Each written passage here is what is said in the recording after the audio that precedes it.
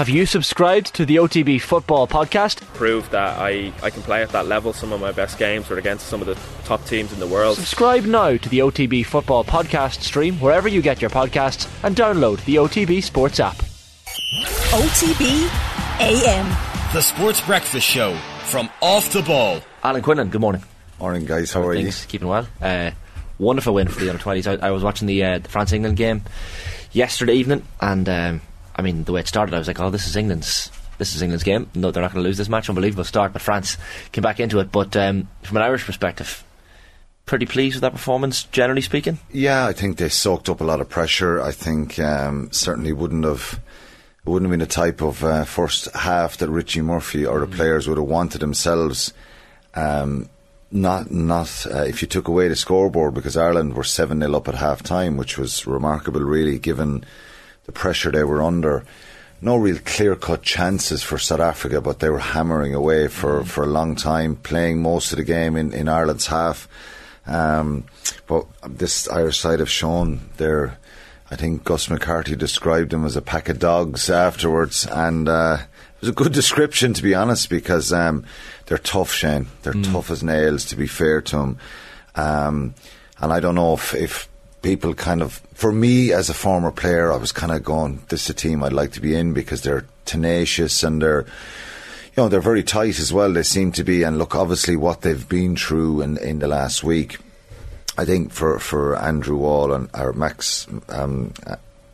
Maxwell and Andrew O'Donnell, the Michaels lads who tragically passed away, that had a kind of a direct impact into, there was, I think, 6 people in the group who were in Michaels and would have known those boys who died way too young, tragically.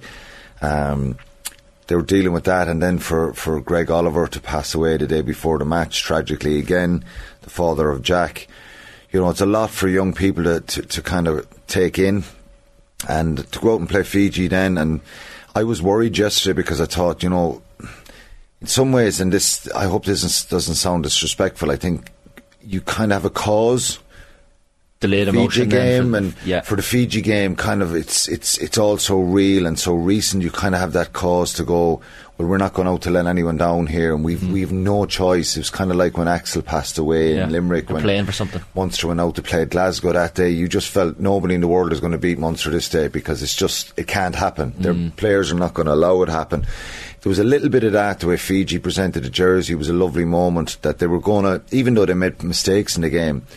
I worried a little bit yesterday that, it was 4 or 5 days after, and the emotional kind of turmoil and how that be processed. But obviously, they had people in, spoke to them, tried to kind of talk about it, because, you can put on a brave face and say, look, I'm fine and all that. But that's what's so impressive for me, the way they were able to, stick together and perform. And if you look at the scoreline, it's a little bit surreal, isn't it? 31-12, against the host nation. 7-0 at half time, as you say. Yeah. And their defence and their work rate is just through the roof. I think they make life difficult for themselves at times with some mistakes and decision making, but they seem to react every time. If they have a mistake, they kind of dust themselves off, which is a lovely kind of mentality as young people. We see older sports people sometimes, it can kind of bog you down, can't it? If something goes wrong on a match, and you're always trying to tell kids, look, you've got to get over the mistake, the next ball, absolutely, and move on. And they do it perfectly. They just seem to go, well, let's the next action. And you could analyse their games and say, well, certain things got to be different, and I think they've improved as the tournament went on, and if you go back to the first game against England, they lose that game and potentially they're not in this final. That's how tight it is when you have 3 groups of 4. So hang on first of all in that game and make sure it was a draw. When they kind of had the game won on the 65th minute, England came back and they were hanging on for dear life. They've had a couple of sightings, injuries, and all the other stuff. So, look, they're going to be up against it against France. But I just thought the second half yesterday, South Africa scored just after half time, after missing 2 kickable penalties by their out half, John Smith, who hadn't missed a kick in the tournament in the other 3 games. he missed 2 very kickable penalties, and you think, oh God, maybe it's one of those days where things are going to go right. Sam Prendergast drops the ball out and they end up score off the second miss, and they end up scoring a try, and you're thinking, right, that's the kind of door open now for South Africa here. And Ireland just go upfield, and Brian Gleeson scores that wonderful try off the line out, and they just kick on, and they're an incredibly impressive group, to be fair, and it's wonderful to see them in the final. So that period earlier in the year, that tournament they played, I remember seeing a couple of games down in Musgrave Park. Like Sam Prendergast obviously coming into the fore. Yeah. In terms of what they know about France from kind of that experience, do you think that helps? Well, they know what's coming. I think if you look at France, I kind of have before yesterday's game, like in the pool matches, they had maximum points, 3 wins, 22 tries scored, 7 conceded. So it's 22 tries in 3 games. They got 6 yesterday again. 1 in the first half and 5 in the second half, and had 1 or 2 tries disallowed. So they could have been 8 or 9 tries. They've improved a lot, Sarah, and they've brought in a couple of players. Posolo Tuolangi, who's only 18, he's 145 kilos. He's in the second row. He's a son of Henry Tuolangi, who played for Perpignan in France, and I played against Henry Tuolangi. Big man as well. Big man is an understatement. He's absolutely massive, and Henry would be in and out of the game, kind of, but he makes this charge and you're going backwards. Your best bet is just close your eyes and kind of hope that he doesn't bolt you 20 yards backwards. But as all the Tuolangis, we've seen him play for Leicester and you know, for the younger one, Manu Tuolangi plays for England. Obviously, he's had a lot of injuries. Freddie Tuolangi would have been another brother, played with Leicester played against him in the European final in 2002.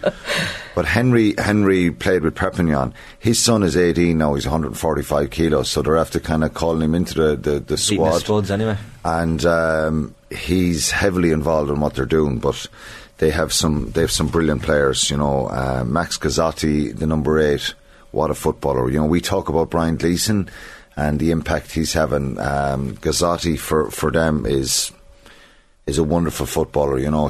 And they've so many good players. But in saying that, Ireland, going back to answer your question, Sarah, I kind of drifted away there. That game in Cork, Ireland won 33-31. And it was one of those games where you felt Ireland kind of got away with this. Okay. They were kind of, the physicality at times was kind of a little bit at a level that you thought Ireland were going to get blown away here. Is that confidence, or is that you can't beat the same team twice in a year? Yeah, I think it's confidence in one way. It depends what way you look at it, and they will look at it and say, okay, we know France are very strong physically and they're a very good side. They've great speed and tempo to their game. So if you allow them play, they can do that magical French flair, and they have lots of players who can do that. But I think it's a real kind of wake-up call for players. And if I was one of the players, you're thinking, right, I've got to be on the money here physically. I've got to have my mentality right and be ready for this, you know, kind of up the aggression levels and all that kind of stuff. So the worst thing they can try and do is think you can contain them. And that's going to win you a game. Ireland, and they've shown this, and I'm sure Richie Murphy will want his team. They're a brilliant side when they play and when they hold on to the ball. So I think he'll want his side to play and not solely focus on stopping France. France are a very dangerous side. So in summary, France have got better. Okay. I think Ireland have got better as well, and they've got more depth in their squad, Ireland, which is impressive because they have lots of the impact off the bench is very good. But that was probably a game in Cork that France could have won. Ireland could have lost it. You know, I think that Prendergast kicks a penalty at the end to win it for them. Of course, that gives you confidence. Yeah. That if you get stuff and right, there's no fear of the unknown. Sometimes you can build teams up in your head. Yeah. And you know yourself, Sarah, when you get into finals, sometimes it kind of levels a bit out. Yeah. You can be very conscious and aware of the team you're playing. That you know they're favourites. Mainly for what they've done in this tournament, France. Yeah. They've kind of blown everyone away. They like when you beat a New Zealand team like they did in round 2. Round 1, was it round 2? I'm not sure. Round 2, I think. There's going to be hype. Yeah, of course there is, and people are going to take notice. But they've done wonderful, the under-20s Ireland. There will be obvious parallels with the 2016 team. The only previous time we've had an under-20 side in the World Final.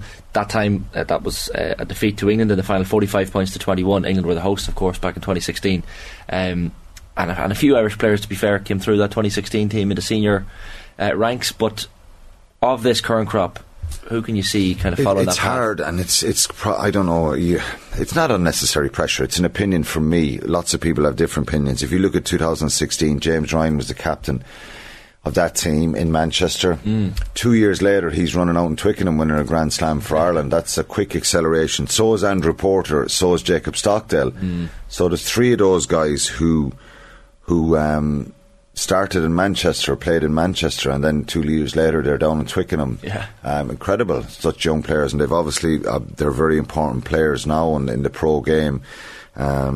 Stockdale is in the squad but not starting for Ireland, but Porter and James Ryan, you think they're starters every time Ireland go out nowadays. Shane Daly played, and he had a brilliant end of season, brilliant season with Munster. Jimmy O'Brien, Will Connors, Max Deegan, there's lots of more Hugo players. Quinlan was there as well. Hugo Quinlan. So number of those players, maybe 8-10 of them came through, and they're playing regularly now with their provinces. So if you're looking at it for a parallel, of course there's a number of these players that are going to make it and come through. And you want me to start picking out players who are going to make it? Who do you think? Well, Brian Gleeson is the obvious first pick, isn't he? Like, as a tip man, you're going to put Gleeson straight away. Yeah, I think the captain has been, of course, Paddy McCarthy at Loosehead. He's a brother of Joe McCarthy. He's a brilliant player.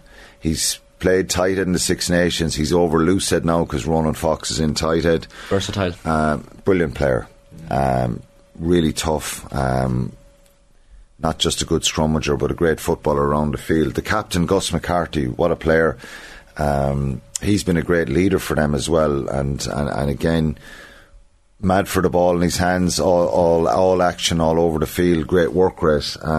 It's kind of unfair to be picking guys out here, but I suppose there's a number of them. All the forwards, Charlie Irvine, who's come in for this tournament, he's into the academy now in Ulster. Yeah. He's a big prospect. Conor O'Tiernig, brilliant player as well. The back row, I probably, if I was to scrutinise that more, Dermot Mangan, Ruan Quinn and Brian Gleeson, and I highlighted them yesterday in the match. They all had big games. They all had big impacts. Gleeson has 4 tries scored in the tournament in essentially 3 games, because he only came off the bench against England because he had an injury in the lead up. He also came off against Fiji, so it's not even probably 3 full games. He scored a number of tries in the Six Nations. He's a machine. He's powerful. Didn't have it all his own way yesterday, because you're playing the margins and the opportunity of space is tightening up a little bit, and you're playing against a very physical side. But right across that forward pack, they all have a chance of really going on to the next level. It depends. Do you need a bit of luck with injuries, all that kind of stuff? But they were a kind of mainstay, that group, and James McNabney as well, who picked up a suspension. They did brilliantly in the Six Nations, and they've kind of continued on in this tournament. The big ones and the most kind of high profile ones is the Sam Prendergast, Yeah. Sonny Bill Williams tweeting about him for the offload. He's a very talented player. I think he brought his kicking boots yesterday, he had some difficulties earlier in the tournament. Yeah, well, he missed 4 kickable conversions. But he was impeccable in the Six Nations, so there was always going to be a of course. And I think he's still learning. There's a lot of pressure, everything. You're probably handling the ball 70, 80 times in a game as an out half. You're always going to have 1 or 2 mistakes. It's difficult to get. Imagine touching the ball 80 times and you're supposed to kind of have good moments in all those 80. 77% conversion. So you're going, yeah. But aside from the kicking, you're touching the ball a lot. You've a lot of decisions to make, and I still think he's learning. But he's a brilliant player, and crossfield kicks as well. Yeah, they were yesterday 2 great crossfield kicks. Fintan Gunn, all action scrum half inside him as well, and John Devine is someone I spoke about at 12. He's been kind of ever present in his team, and so many positive involvements as well. So James Nicholson, who didn't start against England, he's 2 tries right across the board. U20, who picked up a suspension, Henry McErleen. There's loads of them. It is a bit unfair because you're leaving someone out.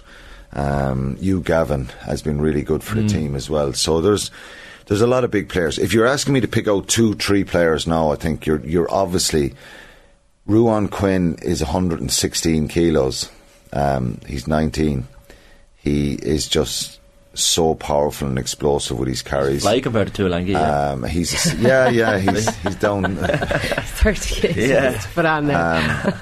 But 116 or 17 kilos as an open side wing forward. You know, my playing weight when I felt I was, strong and no problem, playing at the top level, and physically I wasn't like God. I was probably 109-10 kilos. Right, and he's 19 and he's 6 or 7 kilos heavier than I would have been when I was very comfortable at 109 or 10 kilos. That's 17 and a half stone thereabouts. I fluctuated for a wing forward. That's not small. Hefty, but he's 116 kilos. Brian Gleeson is 118 kilos. Right. He's underage next year. He's 19 since February, Brian Gleeson. So he's 118 kilos, but he can move as well. Yeah. I'm not kind of saying it's all about size. Richie McCaw, one of the greatest wing forwards of all times, was probably between 100 and 105 kilos.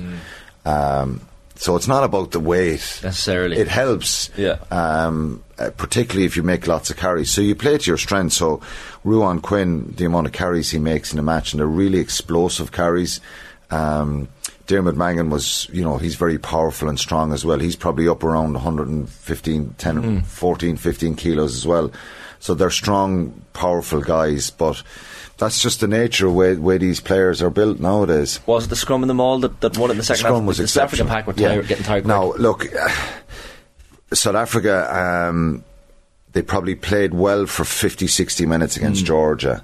And for 30 minutes of the second half against Argentina. Yeah. They were very inconsistent and uncharacteristically poor at defending mauls at scrum time. So you don't kind of associate a Springbok side who are weak in those areas. Ireland exposed them, and really kind of the scrum was outstanding yesterday. Really, really brilliant. I probably won the game from that physicality up front, but the scrum was a big, really important factor in the victory. So it's a brilliant pace for them, Shane. They again, given everything they've been through, they've kind of kept their focus, and to go out and beat the host nation like that yesterday and get into a final. And certainly, look, they're up against it with France, who have been so good, but they'll have a chance. They'll really believe, and I think they've shown us when the shackles are off a little bit, they have a real go. So obviously they've got to get the fundamentals right and kind of step up around the set piece. But you're saying the underdogs tag might actually suit them? Yeah, I don't like the underdogs tag and that kind of mentality of, we need it. We kind of played a lot with that before at times, and I always wanted to be the favourites and kind of go the other way and deal with the favourites tag. But no, of course, I think, yes, everybody believes that France are a better side and probably the best side in the tournament. Ireland need to bring a kind of a 9 out of 10 performance to get a win. But I think they have a chance. They have a real good chance here. And that'll be exciting for them. And they've kind of got through. What a